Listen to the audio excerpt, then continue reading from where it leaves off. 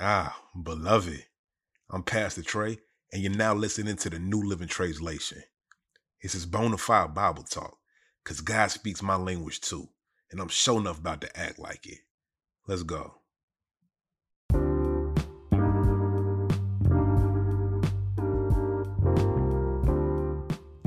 If I keep up with this thing long enough, I might have a whole audio recording of the Bible, translated by yours truly. But I ain't there yet. What I do have right now, though, is the book of Jonah in its totality. All 4 chapters. God speaking in my language. Now, if you tuned in back at the beginning of this series, you remember that what led me here to the book of Jonah was Jesus pointing to the story in the person of Jonah a few times during his earthly ministry. People would demand signs of him. And he said that the only sign that I'll give you is the sign of Jonah.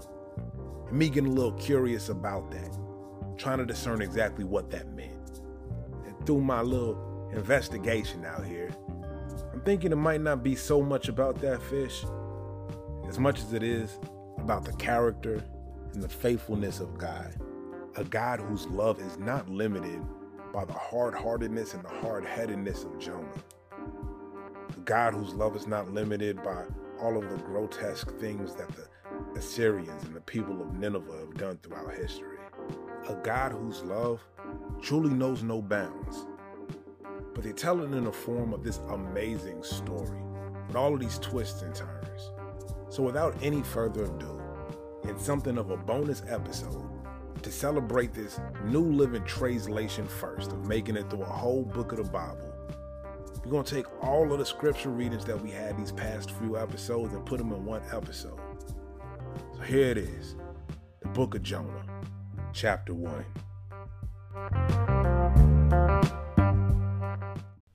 And there was a word from God given to Jonah, son of Amittai, saying, "Get up and head to Cap City, Nineveh. Read them for filth. All that raggedy stuff they got going on is my business now."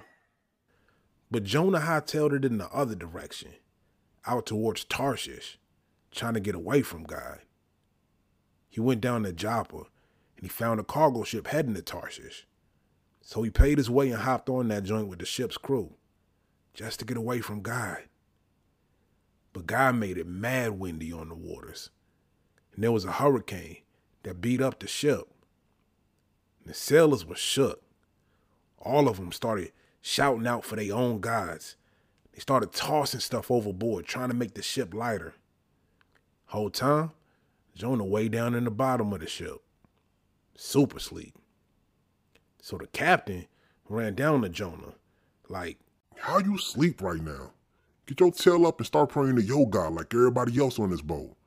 Maybe your God will actually care about us so we don't end up dead out here." Everybody on the ship said, It's time to find out who messed us over. Let's draw straws to see who's taking the charge. So they drew straws, and Jonah drew the short straw. So they said to Jonah, "All right, bro, fess up. Why is this happening? What you do? Where are you from? Who are your people?" and Jonah said, "I'm a Hebrew. We're God-fearing people. The God of heaven who made the water and the land." and that just made them more shook. They said, "Bro, why you do this?" because they knew he was running from God. He told them. So they said, "What we got to do to calm the waters?" because stuff was getting even worse. Jonah told them, "Throw me in and the water's going to calm down. This hurricane is all my fault."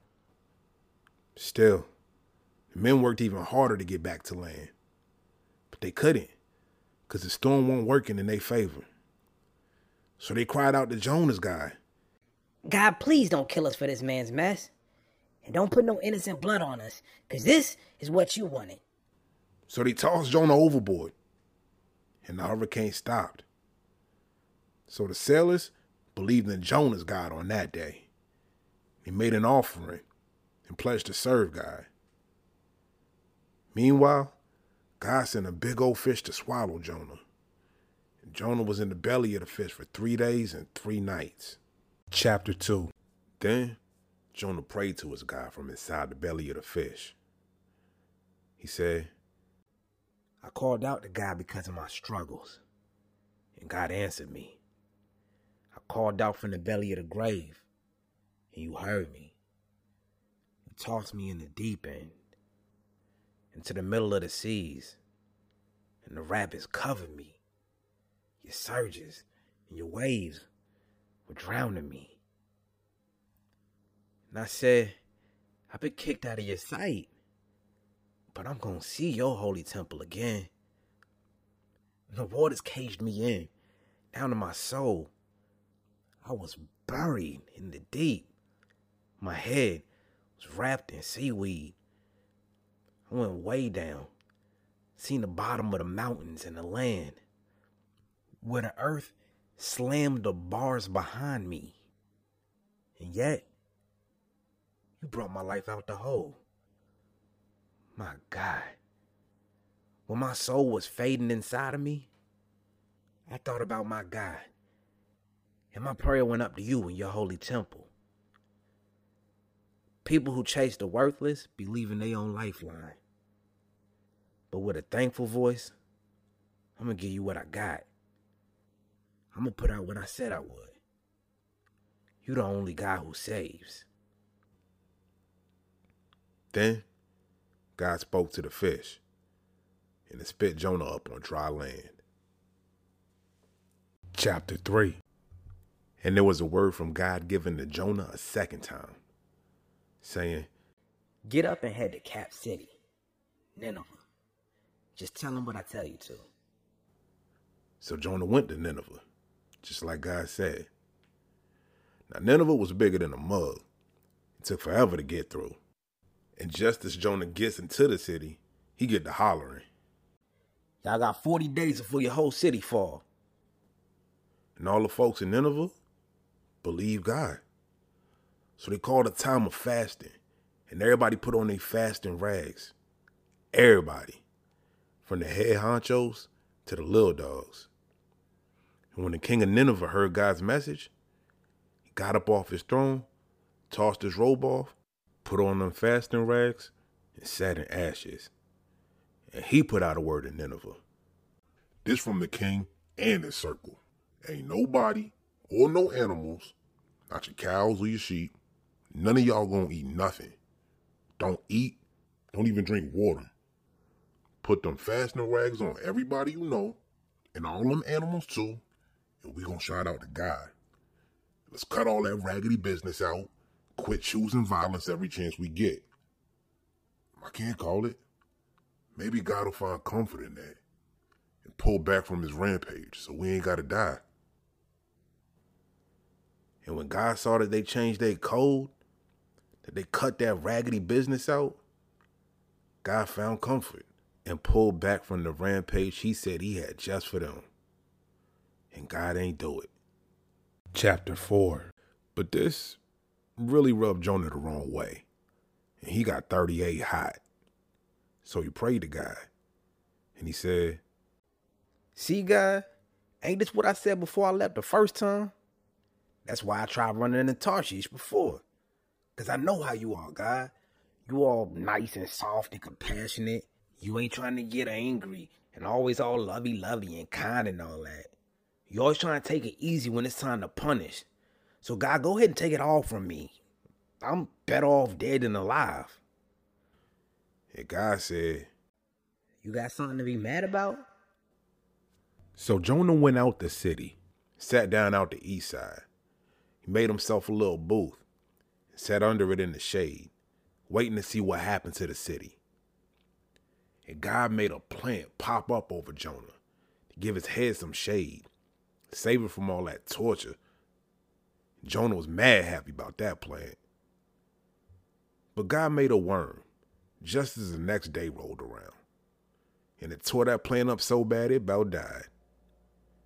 And when the sun came up, God made an east wind blast that had the sun beating on Jonah's head so bad he got weak and asked to die. He said, I'm better off dead than alive. And God said, You got something to be mad about? Jonah said, Yeah. Mad enough to die. Then God said, You and your feelings about that plant you ain't even work for or help grow. A plant that popped up overnight and was ruined in the night. But I'm not supposed to be in my feelings about Nineveh, that big old city, where they got 120,000 people who don't know their left hand from their right hand. And that ain't even counting the animals.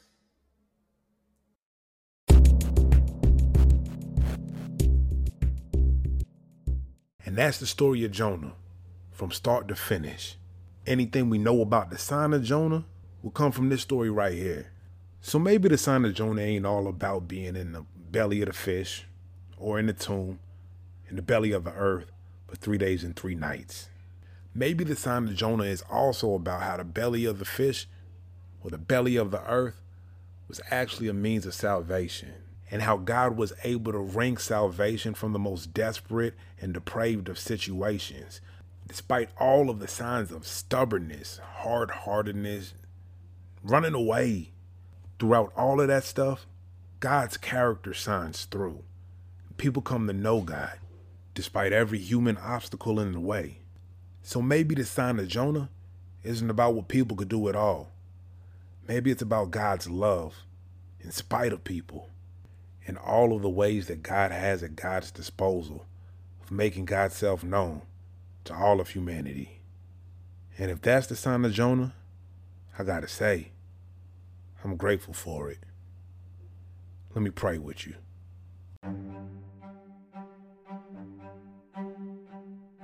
Almighty God, creator of heaven and earth, author of love, who reigns with Jesus and the Holy Spirit, we thank you for your faithfulness that knows no bounds.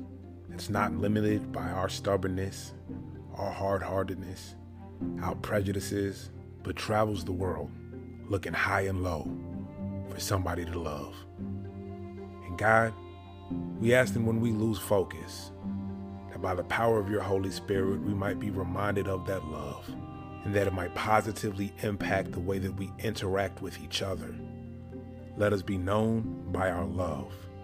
In the name of the Jesus who reminds us of the sign of Jonah, we pray, amen.